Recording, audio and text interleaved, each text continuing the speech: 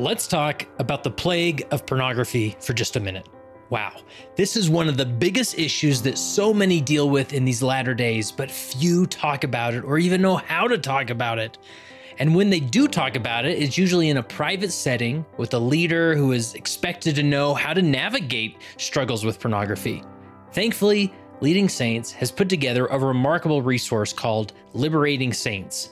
It's a virtual library with 25 plus presentations focused on helping leaders be better prepared to help someone overcome struggles with pornography.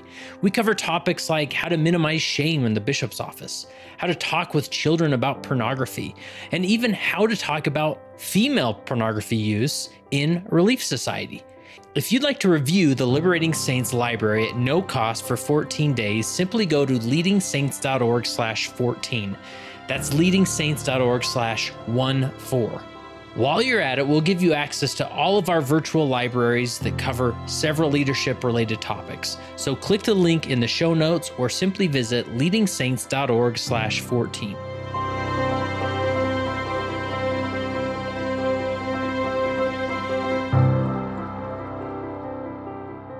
So my name is Kurt Frankum, and I am the founder and executive director of Leading Saints, and obviously the host of the Leading Saints podcast. Now, I started Leading Saints back in 2010. It was just a hobby blog, and it grew from there. By the time 2014 came around, we started the podcast, and that's really when it got some traction and took off. 2016, we became a 501c3 nonprofit organization, and we've been growing ever since. And now I get the opportunity of interviewing and talking with remarkable people all over the world.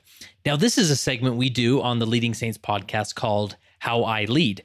And we reach out to everyday leaders. They're not experts, gurus, authors, PhDs. They're just everyday leaders who've been asked to serve in a specific leadership calling. And we simply ask them, how is it that you lead? And they go through some remarkable principles that should be in a book, that should be behind a PhD. They're usually that good. And we just talk about sharing what the other guy's doing. And I remember being a leader, just simply wanting to know, okay, I know what I'm trying to do, but what's the other guy doing? What's working for him? And so that's why every Wednesday or so, we publish these How I Lead segments to share.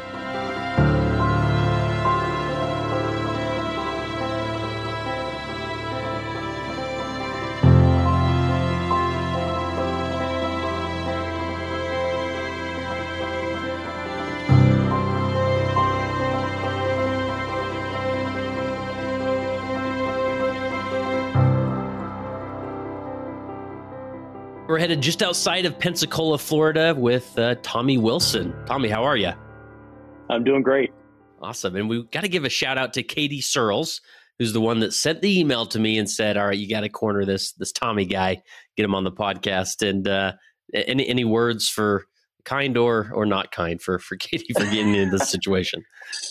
No, she's a wonderful person. Her and her husband, they're a great family. They lived in our ward before they moved up to North Carolina, but we miss them, and they're great people. Cool. Now, you're a Southern boy, born and raised in Georgia. Is that what you said? Yes, sir. Cool. And what took you to Florida? Well, we live in the town that my wife grew up in, a little town called Crestview, Florida. In fact, her family goes back a couple hundred years. I mean, they're some of the people that first established this area. So this is moving home for her, and we finally we're looking and thinking that we might do this at some point. And about 7 years ago, we made the move and came here. We've been here ever since. That's great. And you're currently serving as the first counselor in the stake presidency, and it's a newer calling for you? That is correct. Yeah, it happened in February. They reorganized the stake presidency, and I was called to be the first counselor. Nice. And were you serving as bishop at that time, or were you already released? No, I wasn't serving as bishop when I was called. I was serving as the stake young men's president, which I'd been in that position for about only 6 months. Prior to that, I was the bishop. Nice.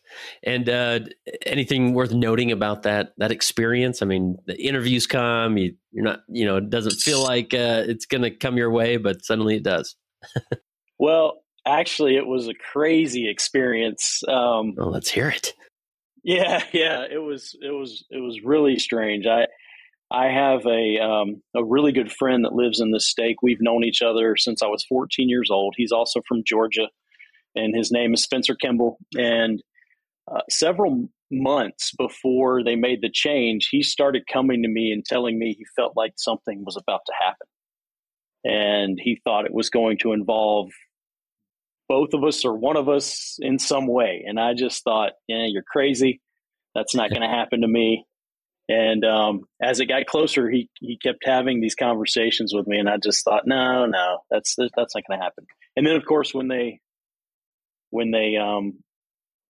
come in, the members of the 70, they come in and they interview this list of people. It's like, I don't know, I think it was probably close to 30 or 40 brothers who were interviewed.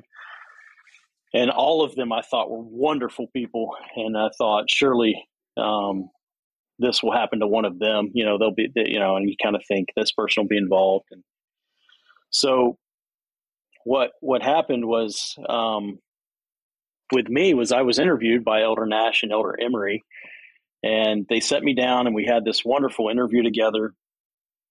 And then they asked me this question. They said, I still remember Elder Nash sitting across from me. He said, if I were to get up and go over to this door over here behind me, and you heard me say a few words and it sounded like someone else wanted to come in and interview. And I said, of course you can come. And then I walked in, and instead of me sitting down in front of you, imagine that it was your Savior, Jesus Christ. And then he asked me, what would you say to him? And of course, I had never contemplated that really on that level. I had never really thought about that in that scenario. But at that moment, it felt to me as though this was really happening. And all I could say was, thank you. And I love you. So I walked away from this experience, and I just felt that this burden was lifted off of me that I didn't even know I was carrying. I didn't know I was carrying a burden, but I felt so much lighter and freer when I came out of that interview that I immediately thought, that's what I needed. That's why I was interviewed. I'm not going to be in the stake presidency. This is over for me. This is a blessing for me. I can move on and be happier and better and freer and lighter. And it was just a wonderful experience. I called my wife and told her about it. It was just great. So then later on, when they called me in and said, okay, and they're meeting with my wife, and they didn't really tell me whether or not they were considering me for the stake president or a counselor in the stake presidency. In fact, all the way up to the moment where they issued the call, they said, would you be willing to serve in any position the Lord desires you to serve in? And I kind of was like, yes, I think. But that is the right answer. Good job. Yeah. Inside, I felt like I can't be the stake president. I don't know. I just felt like I cannot be the stake president. So I was tremendously relieved when they told me that they wanted me to be the first counselor in the stake presidency. And as soon as they said that, both me and my wife, we both felt like this was right. This was the right call. And it's been a blessing. So yeah, it was a good experience. Yeah. Cool. Awesome. And maybe just give us the lay of the land there for your stake, the name of the stake, how it's laid out, the demographics, if there's any unique characteristics to it or. Sure. Yeah. So we're the Fort Walton Beach, Florida stake. There are 10 units in our stake. We have most of the units, all of the units are in Florida, Northwest Florida, Destin, Fort Walton Beach, Crestview, Niceville, Freeport, the Crestview ward, and also Defuniak Springs. The Crestview and Defuniak Springs wards actually continue up into the southern part of Alabama. So it's a rather large stake, probably take you an hour and a half to 2 hours to drive from one point to the other across the stake boundaries. But yeah, it's a great area of the world. The church has been here for a long time, used to own a ton of land here, used to own a lot of farming property. So the church actually sent people here a long time ago, over 100 years ago, to work some of the land that they owned. And they grew crops, they had cattle. Of course, they moved a lot of those operations to other parts of the country. And now that land has been sold off for the most part. But there's still a lot of people here that have been here and active members of the church for a very, very long time. Wow. And then I feel like gone are the days where we can remember where all the temples are. So where's the closest temple to you? Well, right now, the closest temple, or our temple that we are assigned to, is Birmingham, Alabama. Okay. Which is about a 4-hour drive from here. Oh, wow. But very soon we will get the Tallahassee, Florida temple, which will only be about 2 hours from here. So we're excited about that. Still, 2 hours is a long time for in the U.S. So I'm sure President Nelson has something up his sleeve for Pensacola, right? Well, you can only hope, but Tallahassee is a huge deal. So good. Well, I'm glad you're excited about it. We're cutting our travel time in half, so that's a big deal, and we're happy with that. Yeah, awesome. So I just, as we talk here, I'd love to just reflect on your time, in this current role, which is just a few months, but also as being bishop. Now you're sort of in that mentorship role, sitting down with a new bishop. Like, where should we begin as far as the concepts or principles or stories that you tell those new bishops to help prepare them in their role as a leader? Well, I think, in my time in any position, what you learn in leadership in the church and what you hope everyone will learn in the church is to become more like Christ. And you find these ways, I think for me anyway, being in different positions, what it does is it exposes weaknesses that I don't think I would have seen otherwise. And in exposing those weaknesses, really an opportunity to become more like my Savior. So I consider it a blessing when things like that happen. I always think about this friend of mine that I had. I had this really good friend in Texas when I lived there named Corey. And Corey and I worked together. He wasn't a member of the church, but we just really loved each other and had a good time together. We played a lot of basketball together. But Corey was this unique individual that would come up to me and call me out on different things. Oh, interesting. And he would come up and he would say something to me that he's like, "Hey, I don't know if you realize you do this." And he would then tell me what it was I was doing. And of course, I would be very reluctant to accept that. And I would go home to Alicia, my wife, and I would say, "You're not going to believe what Corey said to me today. You just won't believe this." And I would proceed to tell her what he said. And she would always just kind of get this little smile on her face. And then she'd say, "I really like Corey. I think he's a good friend." I love it. Which I interpreted as her subtle way of saying, Corey's right. You need to listen to him. But I just think it's good. It's rare to have those opportunities where it's rare to have a friend that really loves you enough to tell you might want to think about changing something in a loving way. Yeah.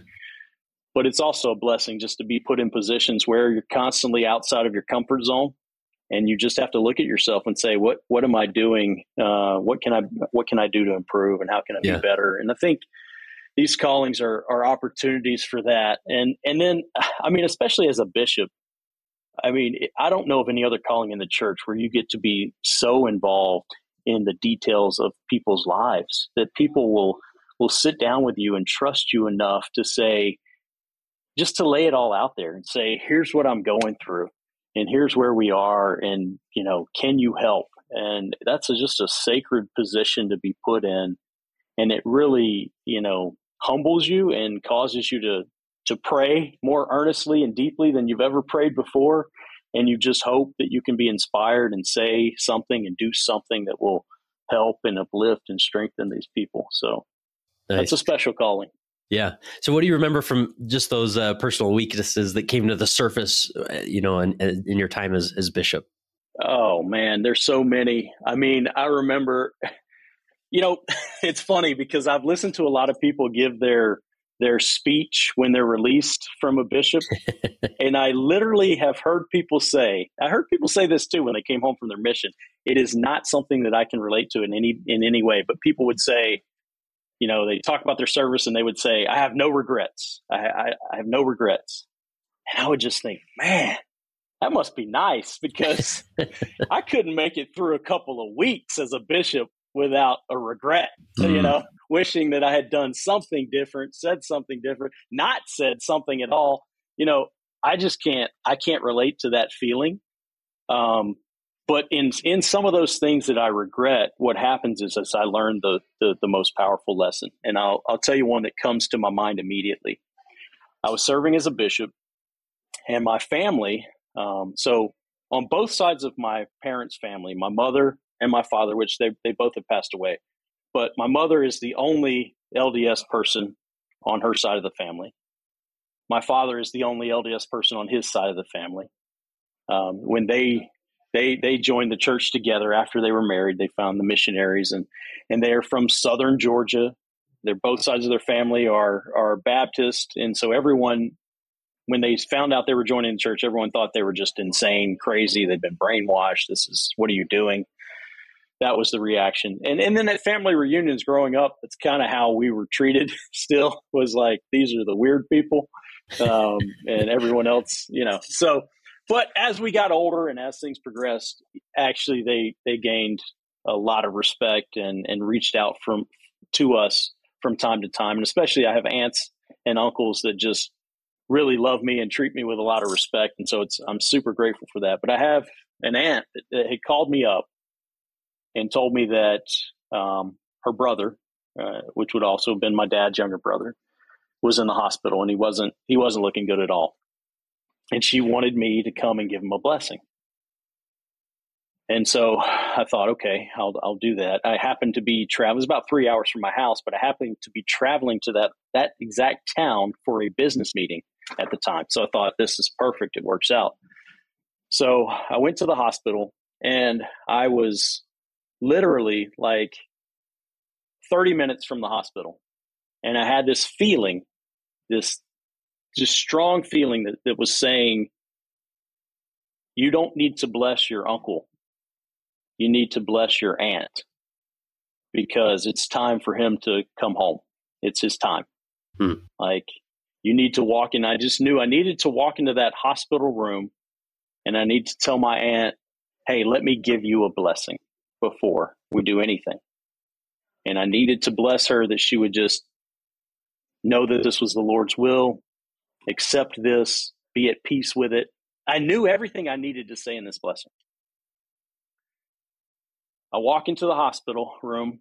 I see my uncle there, struggling even to breathe. I see my aunt and also my cousin in the room crying, and I just simply could not do it. I couldn't do what the Lord, I couldn't break their heart, So I gave my uncle a blessing because they wanted me to, and I knew that's what they wanted.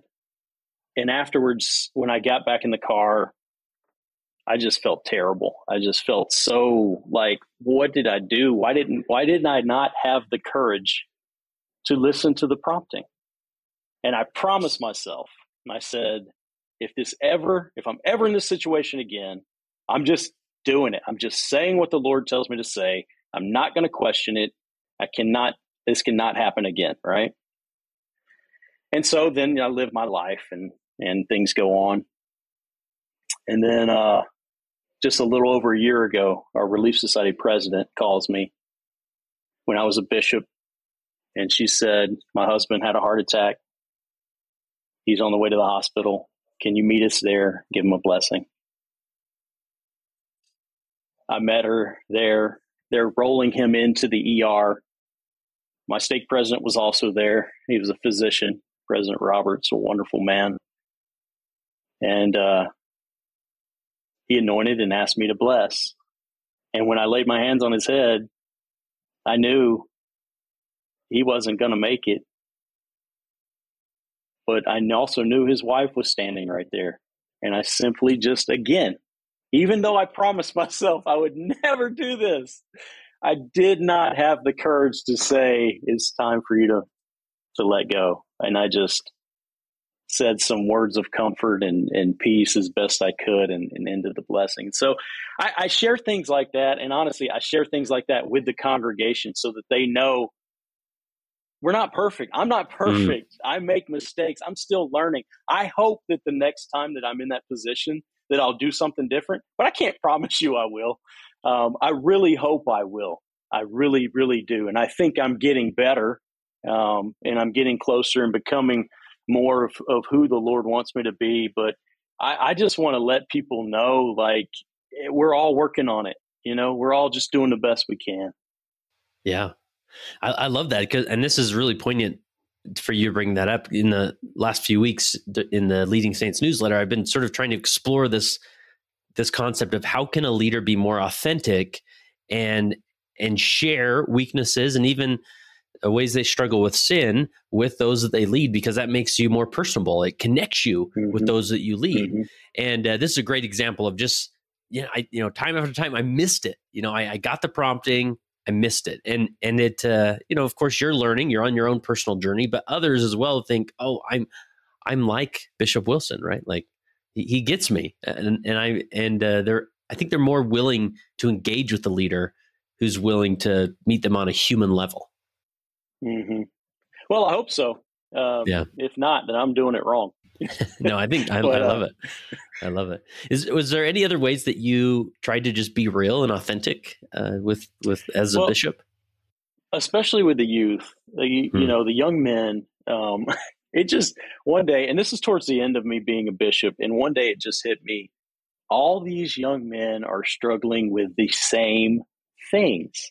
They literally are all talking to me about the same exact struggles. And so finally, I just called them all in individually and set them down and said, listen, you guys are all struggling with the same stuff. We have got to find a way. It's great that you can come to me and you can talk to me about it. That's wonderful. I love it. I think you'll get more help if you go to the other young man and talk to him about it. Wow. And if you could all talk to each other, support each other, create a group together where you're calling and you're checking in and you're helping and you're lifting each other, that's where you're really going to find your strength, because it just helps. It just helps to know there's other people going through these things. So I remember, as a way to encourage them to do this, and I don't know, it just hit me one day. I did this to all the young men.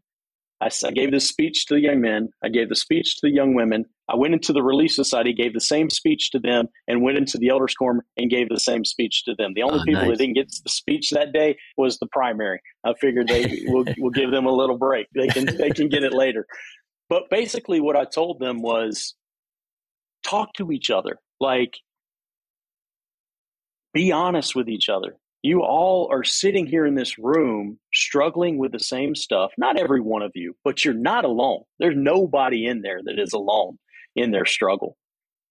Everybody is so much more relatable than you think, right? There's that phrase out there that's always been super true to me, and that is, that which is most personal is most general. And I really feel like when we're sharing our heart and when we're sharing what we're really deeply going through is when we're going to connect. So I told the young men this story. I said, when I was 17 years old, it's a true story, I had a good friend of mine, like a brother to me. I mean, so close. I loved him as much as you can love another young man. Like, we did everything together. And he came to me and he kind of bore his soul, and he told me, hey, I'm struggling with this thing. And it's really a struggle for me. And the thing doesn't matter, right? What matters is when he told me that, I was struggling with the exact same thing. But this is how insecure I was as a 17-year-old. This is how low my self-esteem was.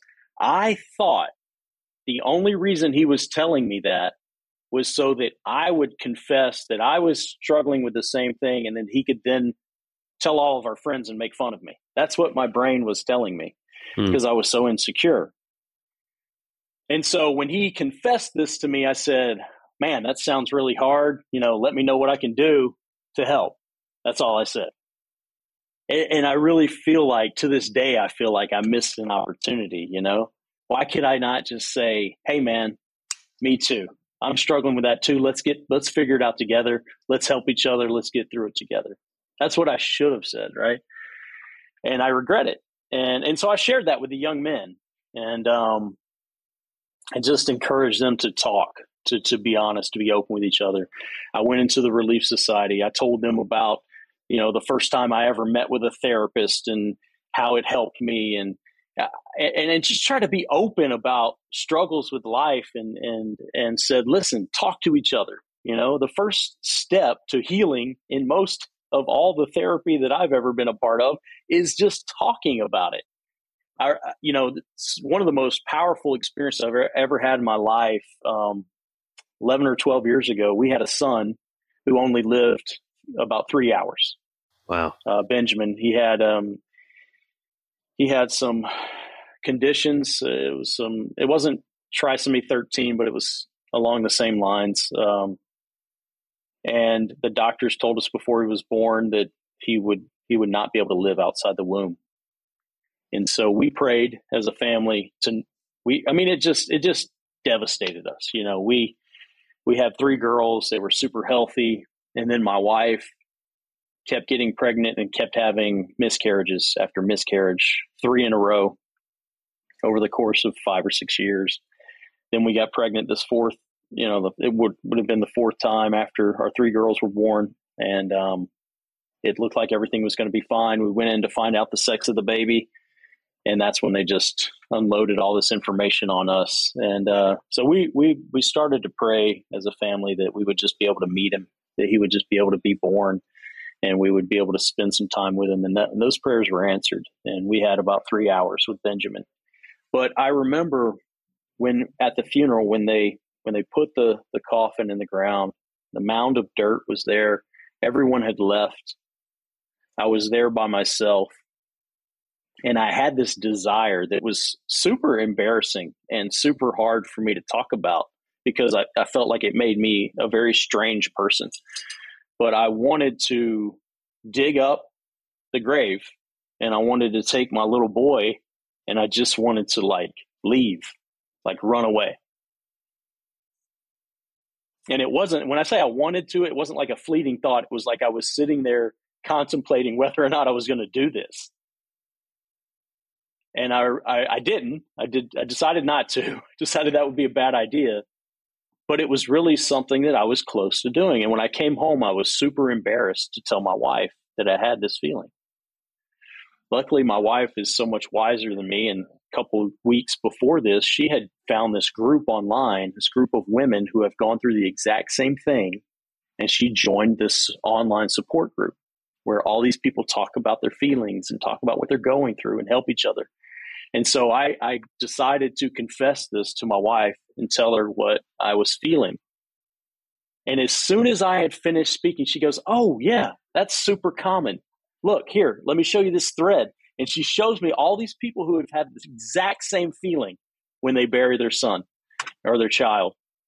And it just, when I read that, I just was like, oh, wow, what a sigh of relief. It felt like, okay, I'm not strange. I'm not weird. I'm not the only person in the world that's ever had this feeling. There's nothing wrong with me. And it just felt so much better. And I felt so much comfort for that. And so I share that story with people to try to just convince them to talk to people about what they're going through. Because bishops are great, but you can get a lot more support from the person sitting next to you that's going through the same thing than you can from your bishop. Yeah.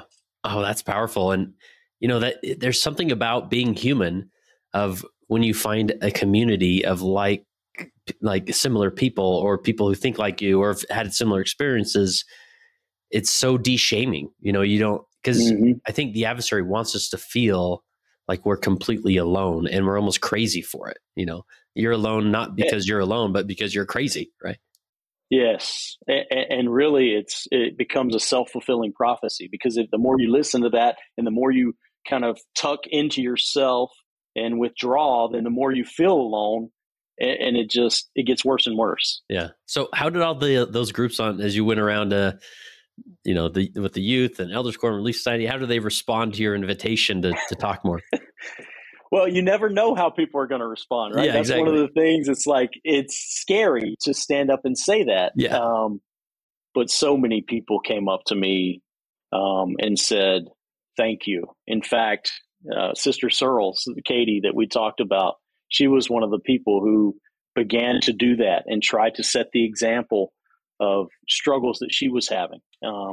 So I feel like there were people that it resonated with and the people that started to do that. It's one of those things that's kind of scary because in the church, nobody wants to hear you start giving a laundry list of all the sins you've committed, so it's like a fine line of like, how do you share what you're going through without making people all feel uncomfortable and want to stare at the ground while you're talking? Nobody wants to make eye contact anymore. You've gone too far. But I think there's a way. I think like I've shared with you today, you don't really know anything that I've done wrong specifically, but you know that I've made mistakes, and you know that I'm human, and you know that so I think there's a right way to do it. There's a wrong way to do it. And you have to be willing for people. It has to be okay for people to do it the wrong way, because not everybody's going to know how to share when they start doing this. And you're going to get some uncomfortable stories, and you're going to get people wanting to look at the ground. And you just have to be okay with that, as a leader, to know that I'd rather have that than everybody standing up there pretending like their life is perfect, Right. Yeah.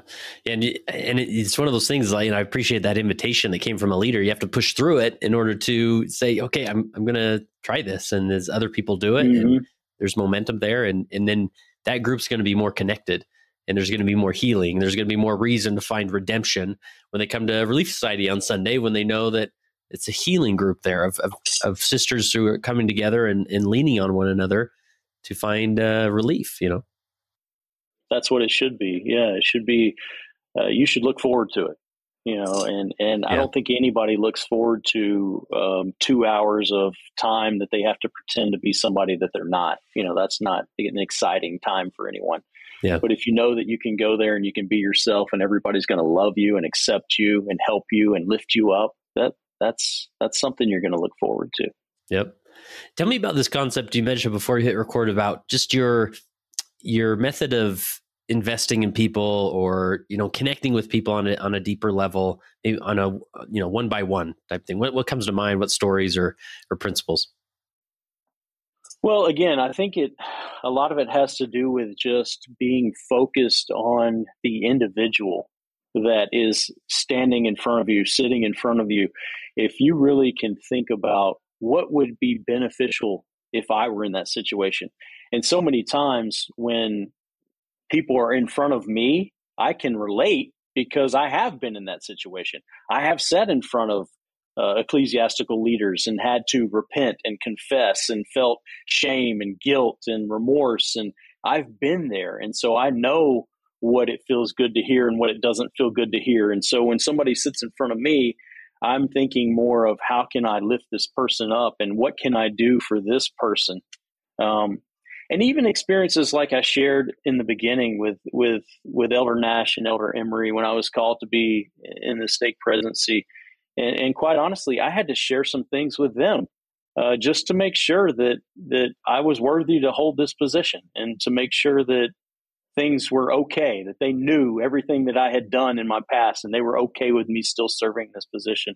And the feedback that I received from them was like, isn't that wonderful? Isn't repentance wonderful? Isn't it beautiful that you can be clean and you can move on? And there was no hesitation. And so just to be able to share, that's what I feel like you need to be sharing. I think that we don't understand how compassionate, how forgiving our Savior is, that we can't really comprehend.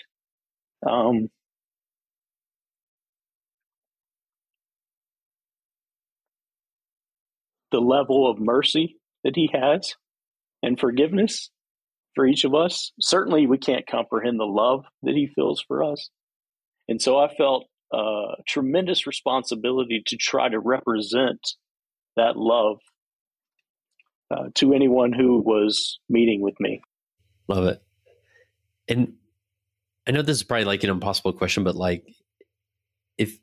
did that look like as far as the tactics, or if somebody's like, I want to do that, I just don't know how. Yeah. Like, how would you coach them through that? The Spirit is your guide. really. I remember I was serving.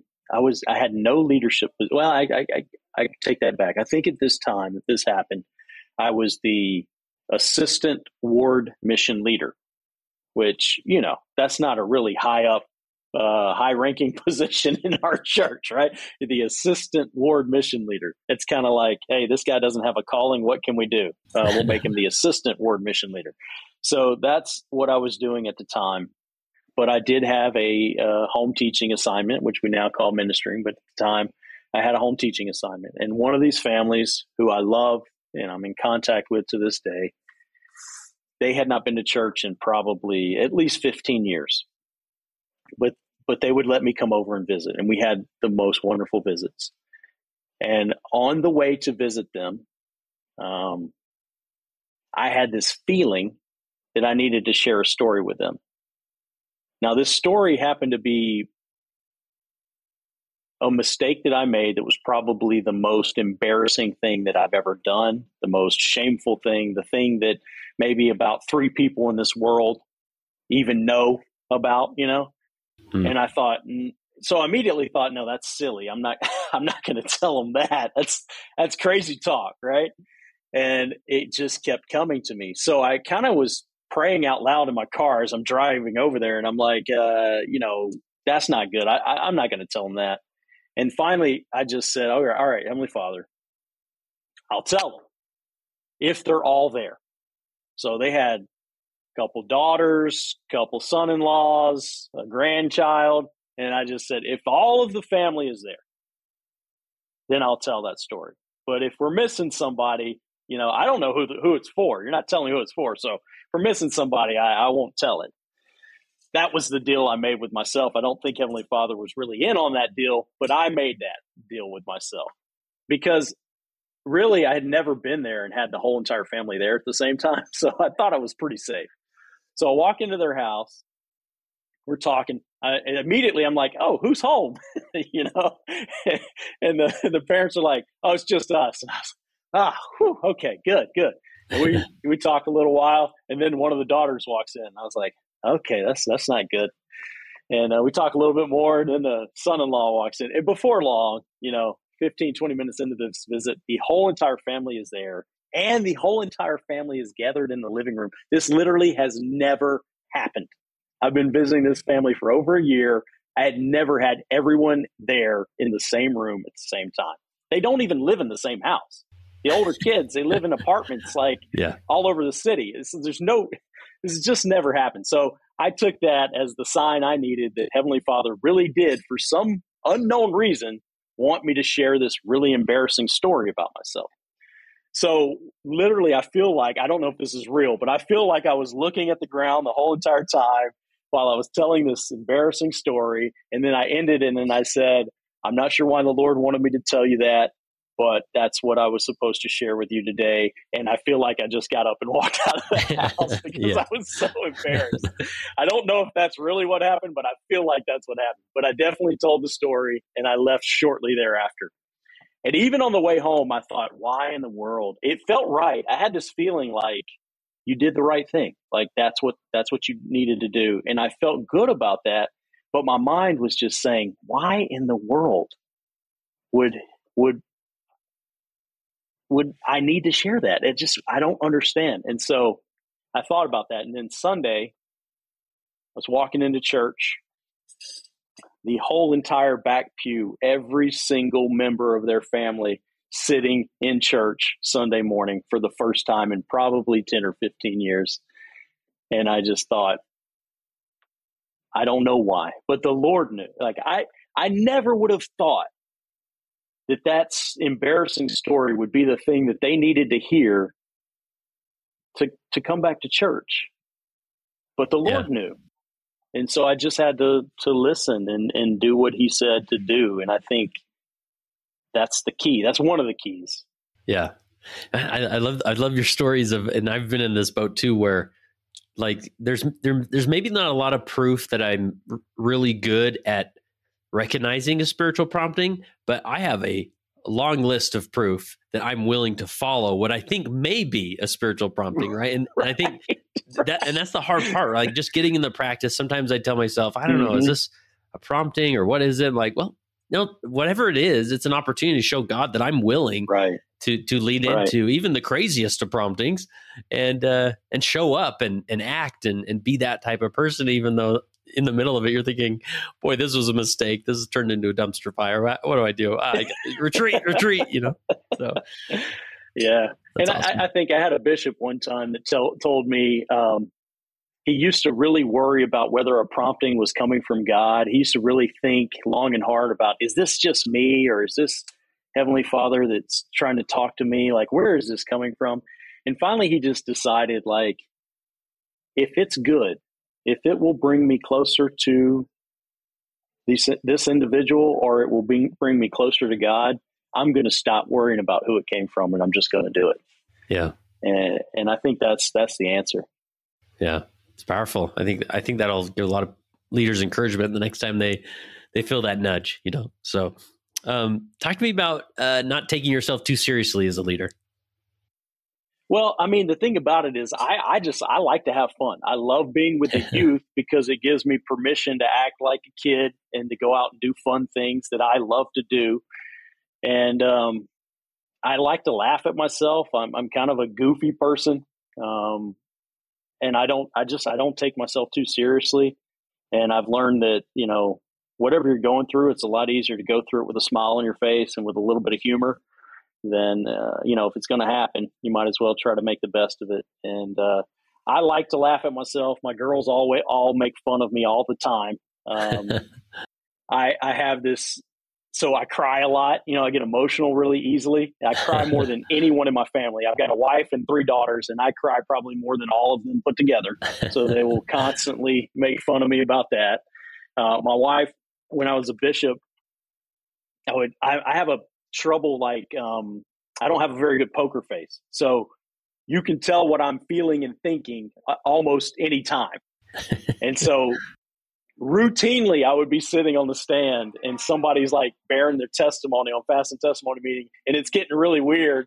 And all of a sudden my watch buzzes and I look down and it's like a text from my wife, and she's saying, "You need to fix your face."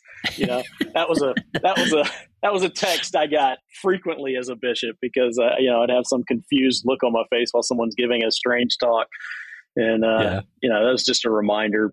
Yeah, that's an interesting dynamic that happens with leaders in this faith tradition we have of where the leaders sit on the stand. I remember, like, by the end of my time as bishop, I had this really dialed in, but because early on, I mean, random people in the ward would come up to me after and be like, "Wow, did you not get good sleep last night? You look really tired," or something. And I'd be tired. Like, "What?" So, like, sitting up there, I've never been so self-aware of my face, and like, just keep the slight grin on your face and get through this hour, because people really are aware. They do look at you. They're watching. Yeah. And I used to always tell my counselors, I'd say, when somebody's speaking in sacrament meeting, just look at the speaker as much as possible. Don't look at your phone. Right. Don't like wander around the room, because people will see where you're looking and they'll look there too. And so let's do that, So it's crazy how aware people are in the congregation of the bishopric's faces, Yeah, no, I wasn't great at that, but yeah, that's cool. Still have some things to work on. But. Oh, that's the beauty of mortality. So awesome, Tommy. Any other principle or concept or story that we need to make sure we fit in here before we wrap up? I will share this. I feel like I've had an interesting journey in the gospel. Since I received my testimony, I've never really had any significant doubts. I've had a lot of questions. I've had a lot of things I've had to research and pray about and come to terms with. But I've never had any significant doubts. But I'll tell you this, I was probably 33 years old. I grew up in the church. I did everything you're supposed to do in the church, served a mission, all that stuff. But it wasn't until I was 33 years old that I felt and really felt that God loved me and that I didn't have to do anything to earn his love, but he just loved me the way a father loves a son, unconditionally. And I think the reason why I didn't feel that love is because I was hiding. I was hiding who I was. I was hiding a lot of thoughts and feelings. And when I became ready to kind of bare my soul and just put it all out there, which I did to my wife, actually. And I just basically just said, here's how I feel and here's who I am, and this is everything. She said, after I did that, she said, well, I still love you. And it was the first time that I remember feeling like this person knows everything about me, everything that I've ever done, everything I've ever thought about doing. And she still loves me. And I think it opened up the possibility that God could still love me, that God really could love me. And this moment, I remember it. I was on my way to a business meeting. I was in my car driving down the highway, and I was just thinking about Christ and my Heavenly Father, and it just settled on me. Like I felt for the first time the love of God. Like he, not only did he love me, but he longed to have me with him. That he really enjoyed my presence and he just wanted to be with me. And I had to pull over. I got so emotional. And that experience just changed me, just to understand the depth at which our Heavenly Father loves and appreciates us. And then as a bishop, I had an experience that I'll never forget as well. I had a lot of funerals. I was a bishop of a ward that had a lot of elderly people. So I probably did a couple of dozen funerals. And I would always go and meet with the family and ask them to tell me stories about the person who had passed away. I wanted to get to know them. If I was going to speak at this funeral, I wanted to know them on a personal level. And on one such occasion, there was this gentleman who was technically a member of the church, but I don't think he'd ever stepped foot inside of a church.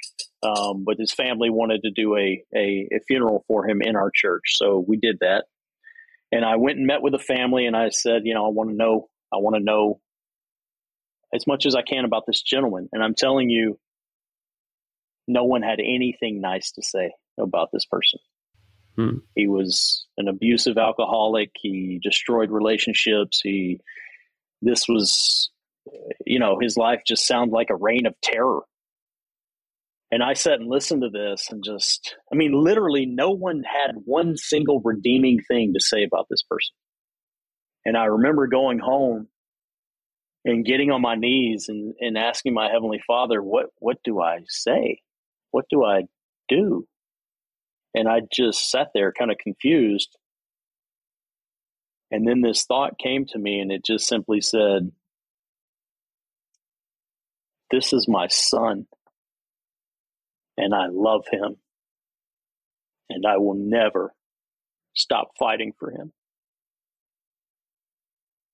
And when I felt that, I knew that he knew this person and he loved this person and he wanted this person to be redeemed so badly that he would do anything possible, everything possible, right up to the moment, like as long as he could.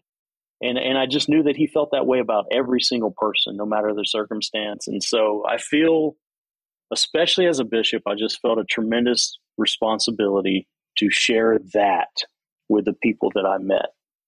Wow. I love that. That's powerful. And that's really, those moments of leadership where you almost get access to a new layer of grace that you can offer to people. It's fantastic.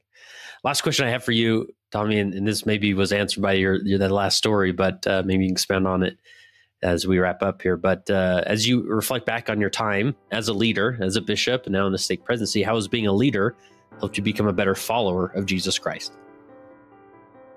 I think it really is like kind of what we talked about in the beginning, where it exposes these weaknesses. It shows you what you can be. And I don't know how to answer it really if being a leader makes me a better follower of Christ, or if being a better follower of Christ makes me a better leader, I think they both go hand in hand. The better we become at following our Savior Jesus Christ, the better we're going to be as a leader. But obviously, leadership presents us with those opportunities to expose weaknesses and to see where we are out of alignment with our Savior, and then have the opportunity to act as He acted, which will make us a better follower of Christ in the end.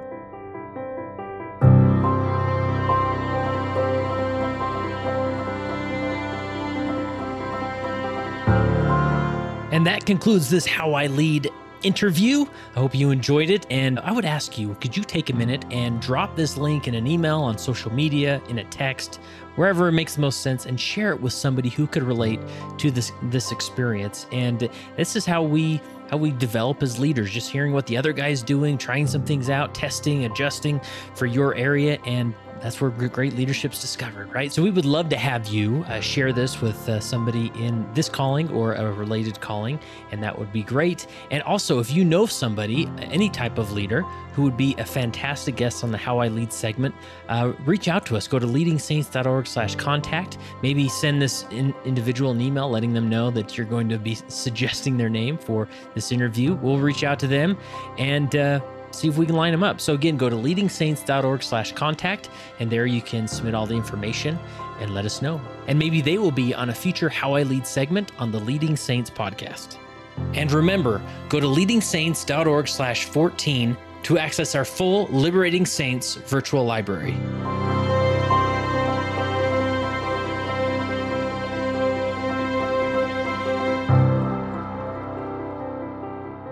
It came as a result of the position of leadership which was imposed upon us by the God of heaven, who brought forth a restoration of the gospel of Jesus Christ. And when the declaration was made concerning the only true and living church upon the face of the earth, we were immediately put in a position of loneliness, the loneliness of leadership, from which we cannot shrink nor run away, and to which we must face up with boldness and courage and ability.